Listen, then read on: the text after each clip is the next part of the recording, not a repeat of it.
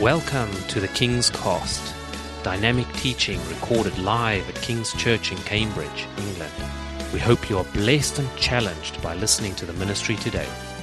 And now, here's the broadcast.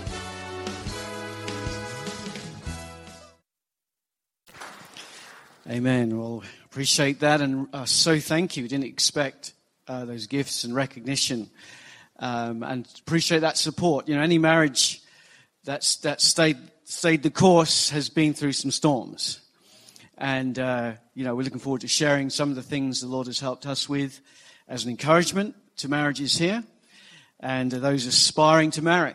It's a good thing. The Bible says those who find a good wife, and I found a good wife. Amen. I waited quite some time as a single guy, so encourage all the singles here. Amen. If you have a desire to marry, then God has a mate for you. And I believe He gets involved as we trust Him in that area. Some might have the gift. That's also, amen, okay. The gift that is of celibacy. I haven't met too many, but there are a few. And that's totally legitimate. So don't feel under pressure. But it is a good thing. Amen. And so we're looking to sharing with you more of that. Amen. This exciting day, Pentecost. And it's a distinctive, particularly of this church and many churches all across the world. Just a quick announcement. Next week, there's going to be a baptism, water baptism. And got a few folks being water baptized. And so if there's anyone here that you haven't been water baptized yet, and it's something that is on your heart, you absolutely want to take this step forward with your faith, then directly after the service, I appreciate if you just come and see me and let me know. But we'll do it next Sunday. It's the communion service, the meal. So we're going to put it all together in a big celebration. And so it's going to be a very exciting time. So please come supporting those being baptized. And it's always a great joy to be a part of that. On the subject of water baptism, I heard a story once of a boy and a minister and his son were in church, and they did a baptism service, and the little boy was watching everything going on and got quite inspired. And so going home that day, they were preparing lunch, and then the father heard his son outside, pretending to do a water baptism. And so he grabbed their pet cat, and he's holding this cat over a water butt in the garden. You know, there's water containers, and he's there, and he's going to practice what he's seen. And so he says, "I now baptize you in the name of the Father, the Son, and in the hole you go." I hate to think what happened next, but anyway. Praise the Lord. We thank God for baptism. And I want to talk about another baptism this morning, and that is the baptism of the Spirit. Amen. And who is baptized in the Spirit here? If you'd just like to raise your hand quickly, gives an idea. Praise the Lord. Amen. Many people. There will be opportunity at the end of the service, or we'll have the prayer team come and pray for people to receive the Holy Spirit. And I'll just explain a little bit more about that. And so if you haven't been baptized in the Spirit, then please listen up and be open to receive that gift. If you have already been baptized, listen up, because God wants to encourage your heart in this wonderful thing that we have called Spirit baptism and all that it affords to us as God's children. Amen.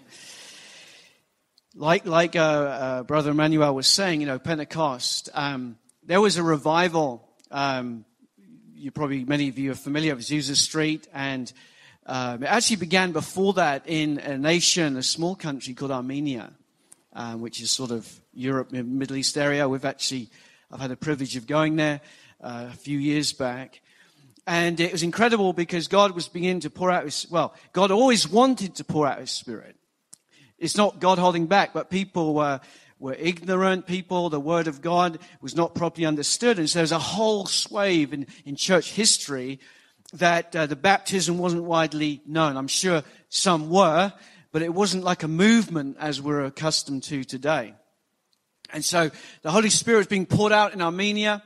They were receiving the evidence of that, primarily speaking in tongues, and they were learning a gift of prophecy and all these things. And so there was a little boy who had a prophetic word, and he was moved upon by the Holy Spirit, and he spoke of a coming persecution to Armenia. And in the prophecy, very specific word of prophecy, and God was saying, leave Armenia. And so there was a certain amount of skepticism at the time about, the baptism of the Holy Spirit, because it was very new to many churches in Armenia. And some people just kind of like dismissed that. Oh, it's just a little boy. We can't take that too seriously. But some people did. And many Christians said, you know what, they had a witness that this is a word from God. And they left Armenia and they went to America. And they carried with that, that was like, the beginnings of Azusa Street, if you like. And shortly after that time, sadly in history, we know the invasion of Turkey. And there was which is controversial even today, but was a genocide taking place in Armenia. And the Christians that listened and heeded, their lives were saved. But unfortunately, the ones that didn't and stayed were tragically, many of them died in that genocide. So we need the Holy Spirit. Amen. He speaks. God is a speaking God. And God wants to speak to us collectively, but God also speaks to us individually. And that's one of the beautiful things that the baptism of the Holy Spirit does. Primarily, we have the Word of God as our main guidance as believers. We must be rooted in the Word, and that's our primary source. But God will speak to us by His Spirit. And how precious that is and how important that is at key moments in our lives. We see that played out in the early church. And actually, I believe, there was a prophetic word. I believe there was interpretation. Perhaps God gave you that interpretation, and maybe at the end you can give that. I know it can be a little bit intimidating because you're wrestling with it. But God will give you a word if you have the baptism. And sometimes He wants you to share that to the church. So the baptism is a foundational truth in the Word of God. That is the baptism of the Spirit. In Hebrews chapter 6, I won't read the whole text, but it talks about a doctrine of baptisms. A doctrine of baptisms in the plural. And so we understand water baptism, and by and large, the church hasn't deviated from that, but it also involves the baptism of the Holy Spirit, as Jesus demonstrated. He was water baptized, but also as He came out of the water, the Holy Spirit in the form of a dove descended upon Him. And up until that time, Jesus performed no miracle. His ministry hadn't begun, but His ministry began after being baptized in the Spirit, and He worked all kinds of miracles, and his supernatural ministry began. And that's just the example that we have as God's people.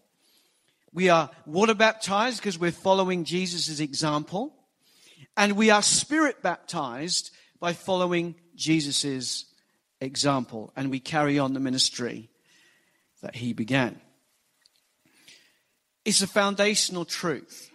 And like any foundational truth, the enemy, if possible, would try to break it up. And that's why there's been some confusion around the baptism of the Holy Spirit. And like I said, in hundreds of years, many churches didn't experience it because they didn't believe it was possible today. And that's a great sadness. But right believing is a bit like making a right connection with electricity. Electricity has to flow through a current. And providing that you've got the right conducting materials, that will flow freely. But some materials doesn't conduct so well. You cannot very easily flow electricity through wood. Certainly not rubber and other materials.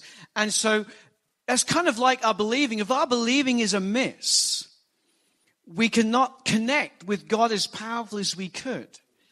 And so this is really a foundational teaching to bring us back to foundational truth of what the baptism is all or meant to be from the Word of God.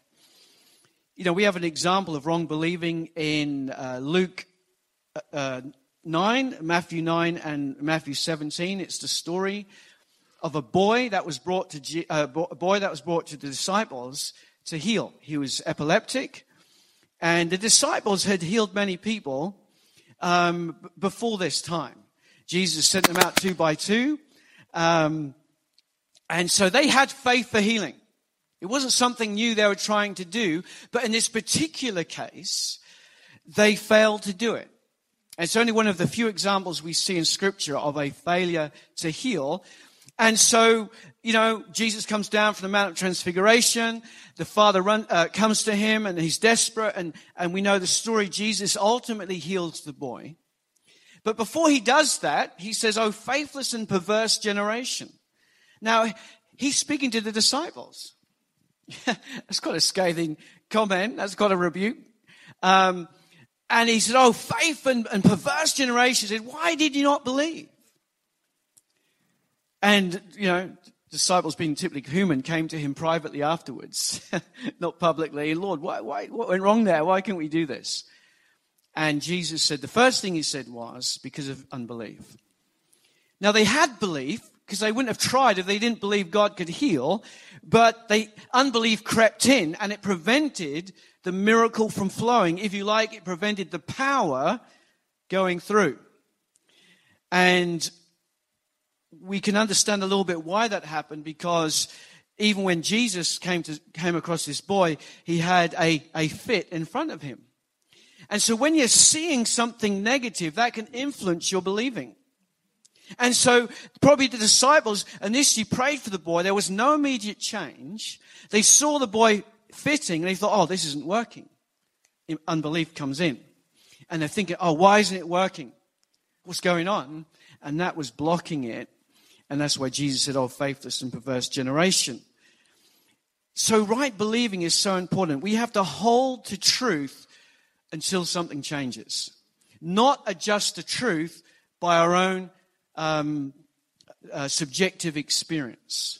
And that's always been a problem, or has been a problem for believers, is that we allow our subjective experience to determine what we believe.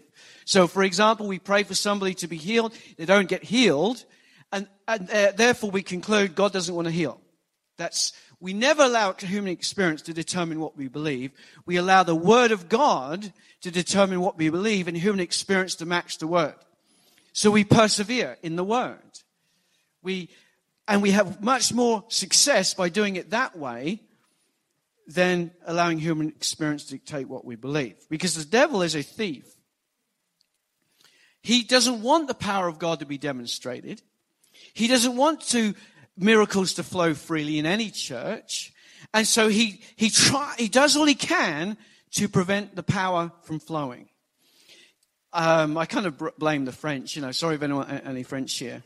But the French, they had a revolution a few hundred years ago. And in that revolution, they created a new belief system. Culte de la raison, the cult of reason. They exalted human reasoning or logic above religion. That was the essence of their revolution. They even had a goddess. That's crazy. I say we don't believe in God, but we have a goddess, And so they began to esteem higher than God's word, rationale and human reasoning.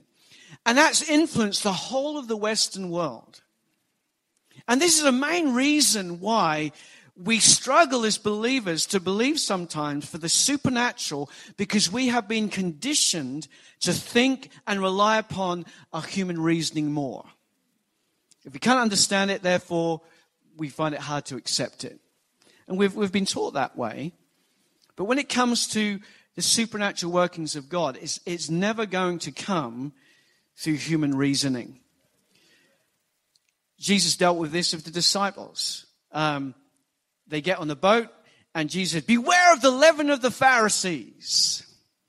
And they like being naturally minded, said, "Oh, who forgot the bread?" Jesus had rebuking us. We didn't bring bread, And Jesus said, guys, and he gives them a whole object lesson. He said, I'm not talking about that. He said, he takes them back to the multiplication of the loaves and the fishes. He takes them back to the supernatural working of God. He said, you guys are thinking naturally. Just because we don't have bread in the boat doesn't mean you're not going to eat, because with God all things are possible. So he always challenged his disciples to not think naturally, but to see the situation from a supernatural or from a God-down perspective, not from an earth-up perspective. And he challenged them. He said the Pharisees, because they had a religion that did not cater for the supernatural. We see in John 20 a mention of the Holy Spirit coming. It says in John 20 that Jesus breathed on his disciples, and this was just after his resurrection. It's an interesting account. This is a separate account to when they received the baptism that Jesus spoke of, recorded in Acts chapter 2. So he breathed on the disciples. This was not the baptism in the Holy Spirit, because he spoke about that afterwards. So what happened in John chapter 20? They received the Holy Spirit, but I believe at that moment that's when they were born again. Because you cannot be born again unless it's by the Spirit of God. But they hadn't yet received the power. And so there is a separate experience in the Word of God to being saved, because you cannot be saved without having the Holy Spirit. But the additional baptism, like Jesus, he received power to do miracles. And this is what Pentecost is all about. Because 50 days later, after he breathed upon them, they then received the baptism recorded in Acts chapter 1, verse 4 to 8. Or Jesus spoke of it coming, and let's read that, Acts chapter 1, verse 4 to 8. And being assembled together with them, he commanded them not to depart from Jerusalem, but to wait for the promise of the Father, which, he said, you have heard from me.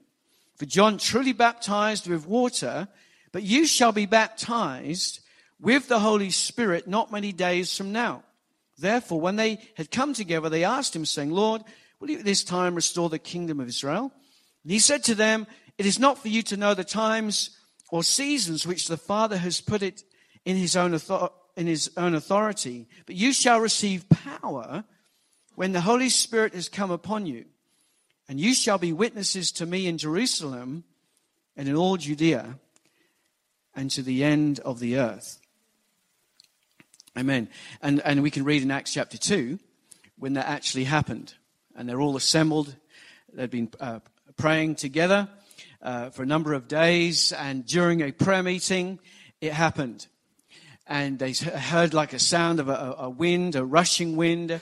And the scripture says that the Spirit came in a visible form.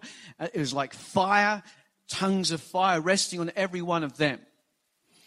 And then they went outside, and they were so ecstatic, so enthused, that they just began to belt it out, And people thought they were mad. Well, some people did. Some people thought they were drunk.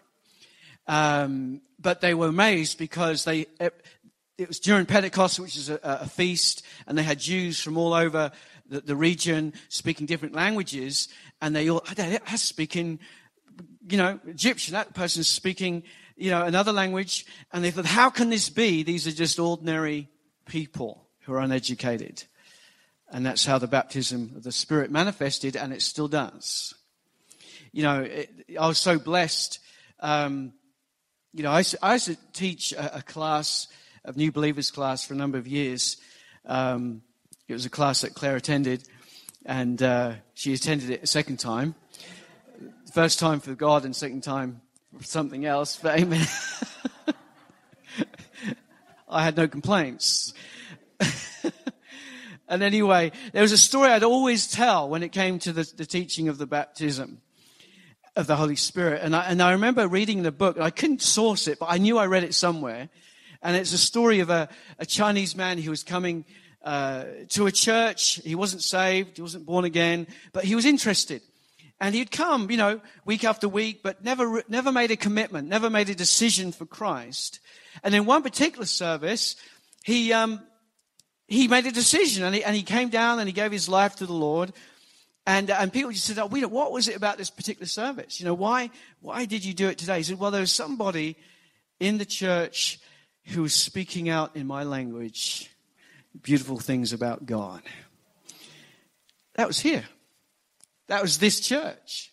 I was so blessed when I heard that. Peter Kavanagh referred to that. And I was amazed.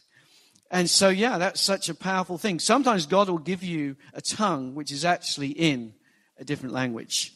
And you've probably heard of many stories along that line, so you never know. Actually, I did once on a Google Translate, speak in tongues and see, what language it could be. But it didn't come out of anyone. It also can be a heavenly language,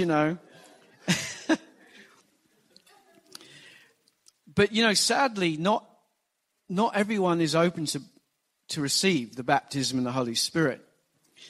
Jesus spoke, about this reservation in Luke chapter Luke 11, verse 9. And, he talks about, will a father give a son, a stone if he asks for bread? Will he give him a serpent if he asks for a fish? He said, no, God will give the Holy Spirit to those who ask. He's a good God. It's a good thing to receive, because some people are a bit reserved and aren't sure about the baptism in the Holy Spirit, because it is supernatural. You cannot have the utterance of speaking a different language. It's not through intellect that you're doing that. It's by your spirit that you're praying in this unknown language. People have sometimes doctrinal reservations. It's how they've been brought. It could be cultural. Sadly, there is teaching against the baptism in the Holy Spirit. This is what we noticed in China. There were parts of China that were very vibrant, and the church was growing very quickly, and they experienced miracles. And they were churches that believed in the baptism, or were open to it and receiving it. And there were other churches where they taught very strongly a cessationism, and the doctrines, many doctrines were good, but it was closed to the Holy Spirit, the baptism. And they weren't experiencing miracles, and they weren't experiencing the kind of power that God wants his church to have. So some people are closed.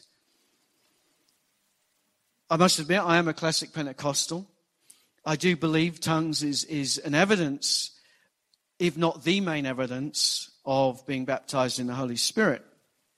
It says in Acts chapter 10, verse 46, it says, they heard them speak with tongues and magnify God. This is when Cornelius and his household received the Holy Spirit. Peter noticed that they had it. How? He heard them speaking in tongues and magnifying God. In Acts chapter 19, verse 6, and when Paul had laid hands on them, the Holy Spirit came upon them, and they spoke with tongues and prophesied. So again, we have the mention of speaking in tongues along with prophecy. And so we have the few examples in the Word of God when people received the Holy Spirit, they spoke with tongues. It was an outflow or an evidence of that. And I think God wants it to be that way, so we know we've got it. How do you know you've got it? And I know some people teach that, and I'm not saying that someone might receive it and they might not speak in tongues at that moment, but I believe they would. I remember a friend of mine who was prayed for. He didn't immediately speak, because sometimes on the spot, people are a bit nervous, But he was at home at night, and he just felt something coming up, and he started just speaking in tongues. And he had received the baptism.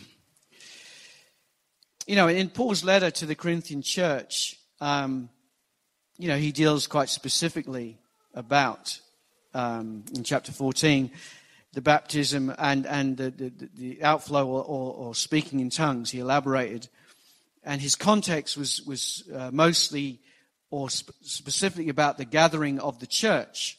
So he's dealing with some issues in the church and how what it should look like, what it's not. And he says in 1 Corinthians 14, verse 20, brethren, become not children in the understanding, but in the evil be ye babes. And in the understanding become ye perfect.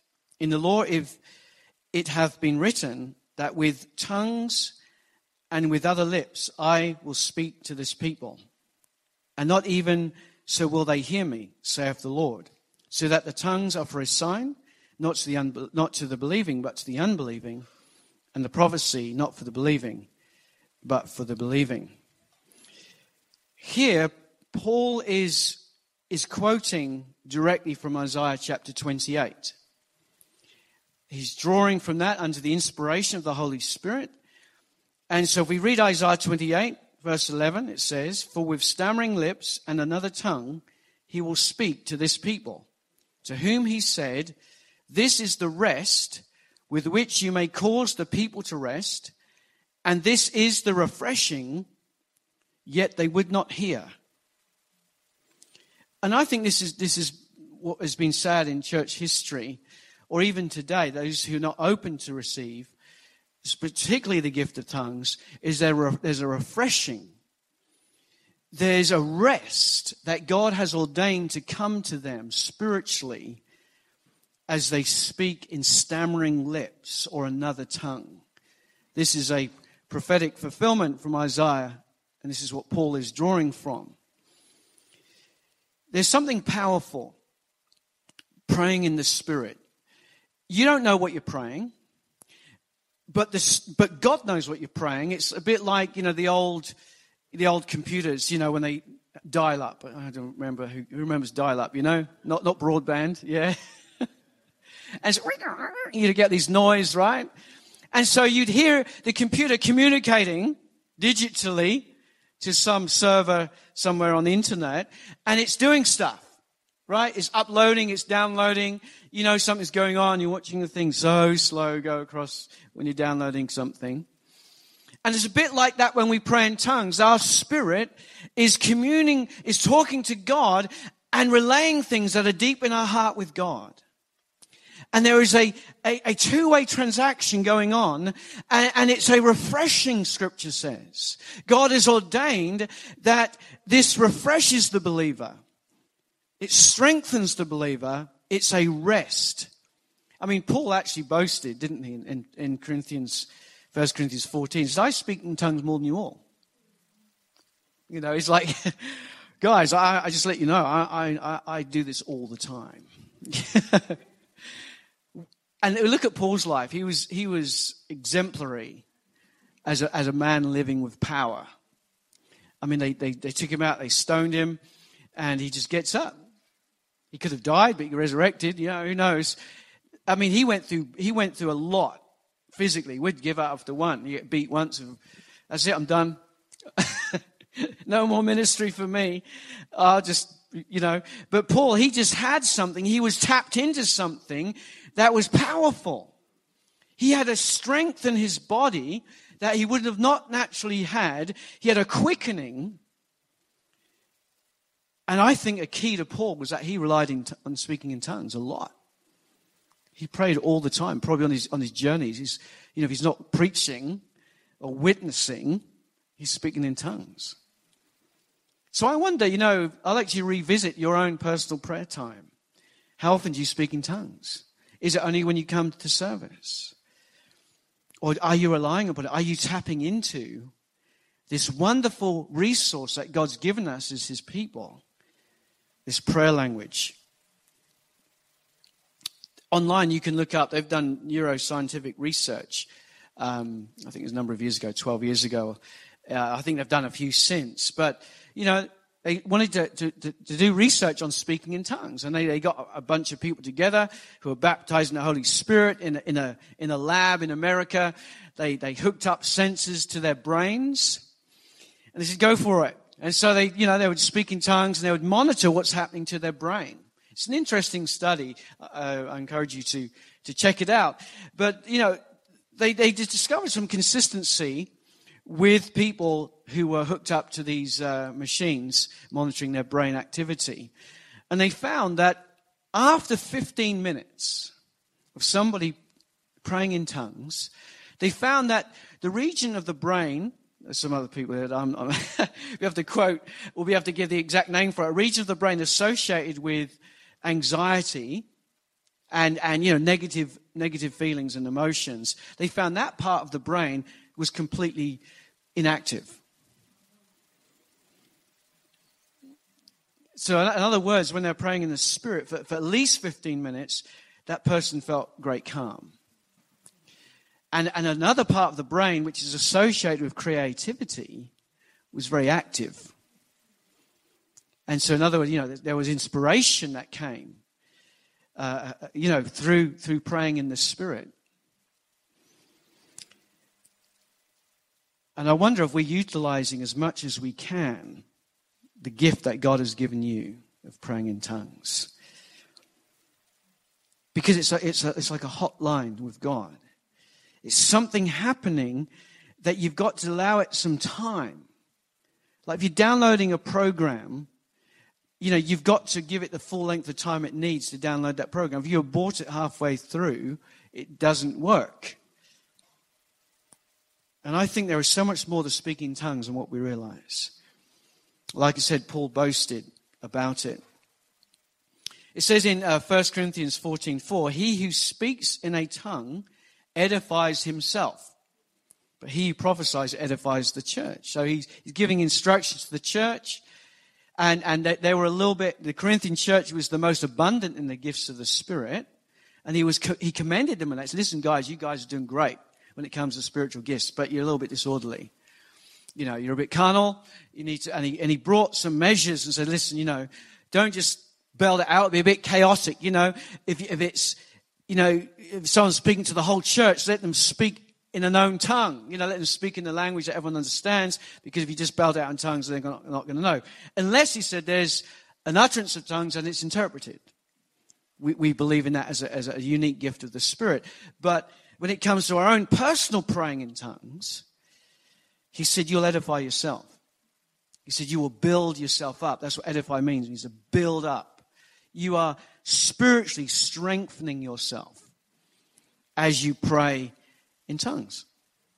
Jude 20 says, you, beloved, building yourselves up on your most holy faith, praying in the Holy Spirit. I believe here is another reference to speaking in tongues, praying in the Spirit. And so you build yourself up. You strengthen yourself. You enable a fluidity, if you like, of spiritual things. And because naturally we tend to be carnal. Our natural self, I'm not talking about just the sinful side, but we naturally tend to gravitate towards natural mindedness, thinking logically. And we've got to be able to see things differently at times. We've got to see what God's doing in a situation. There's a natural occurrence, but there's also, what is God saying? What is God communicating? And we encounter issues in our life, and I believe God, He wants us to learn things from those things. There's a word in the Bible, I'll probably elaborate another time on this, but Jesus is anablepo, which means to receive sight. And it says Jesus received sight on a few occasions.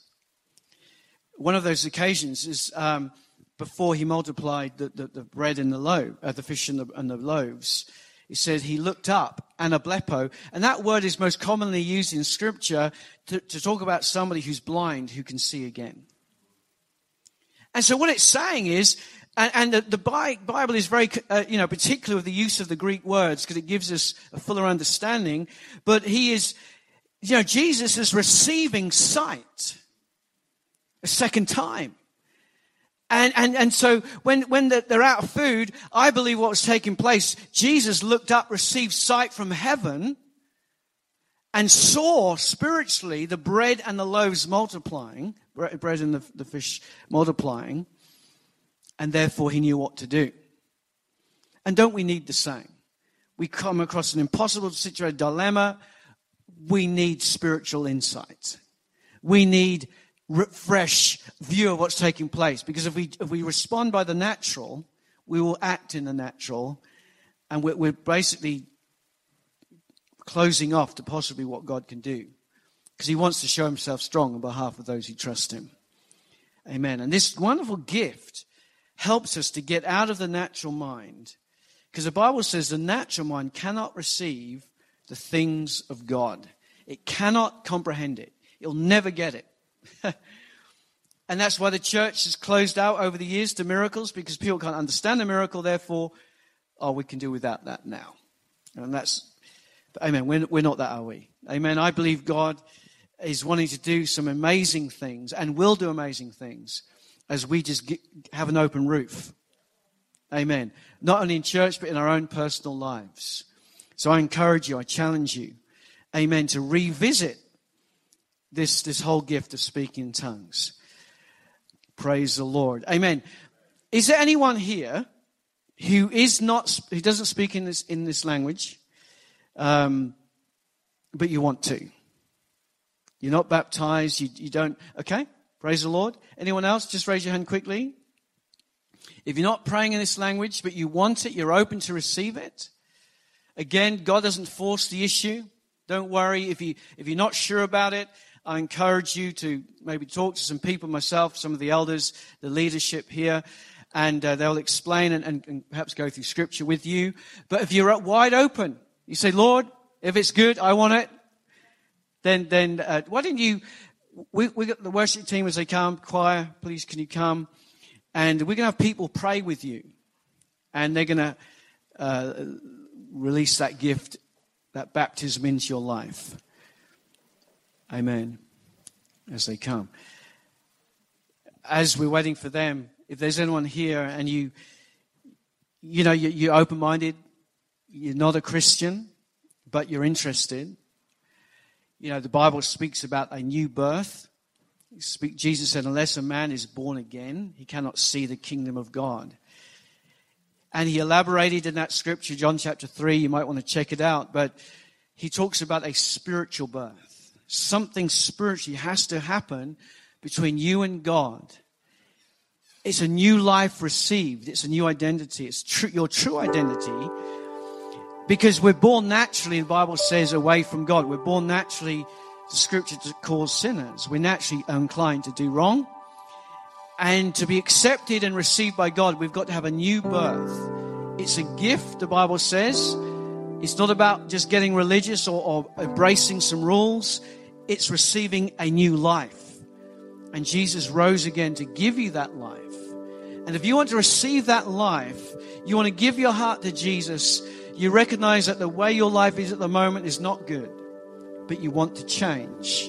You're prepared to change. Then lift your hand if that's you, and we'll have again the prayer ministry team to pray with you. If there's anyone here, you'd like to become a Christian, you're not one already, or you want to know more about it, and our team will help you. If that's anyone, just quickly lift your hand, and then we'll direct you where to go. Okay. Praise the Lord. Let's all stand. Thank you for listening, and we trust that the Word of God has inspired you today. For further information about King's Church, or to access our large archive of other recordings, go to www.kingscambridge.org. If you're listening on iTunes, we would love you to leave us some feedback. God bless and goodbye.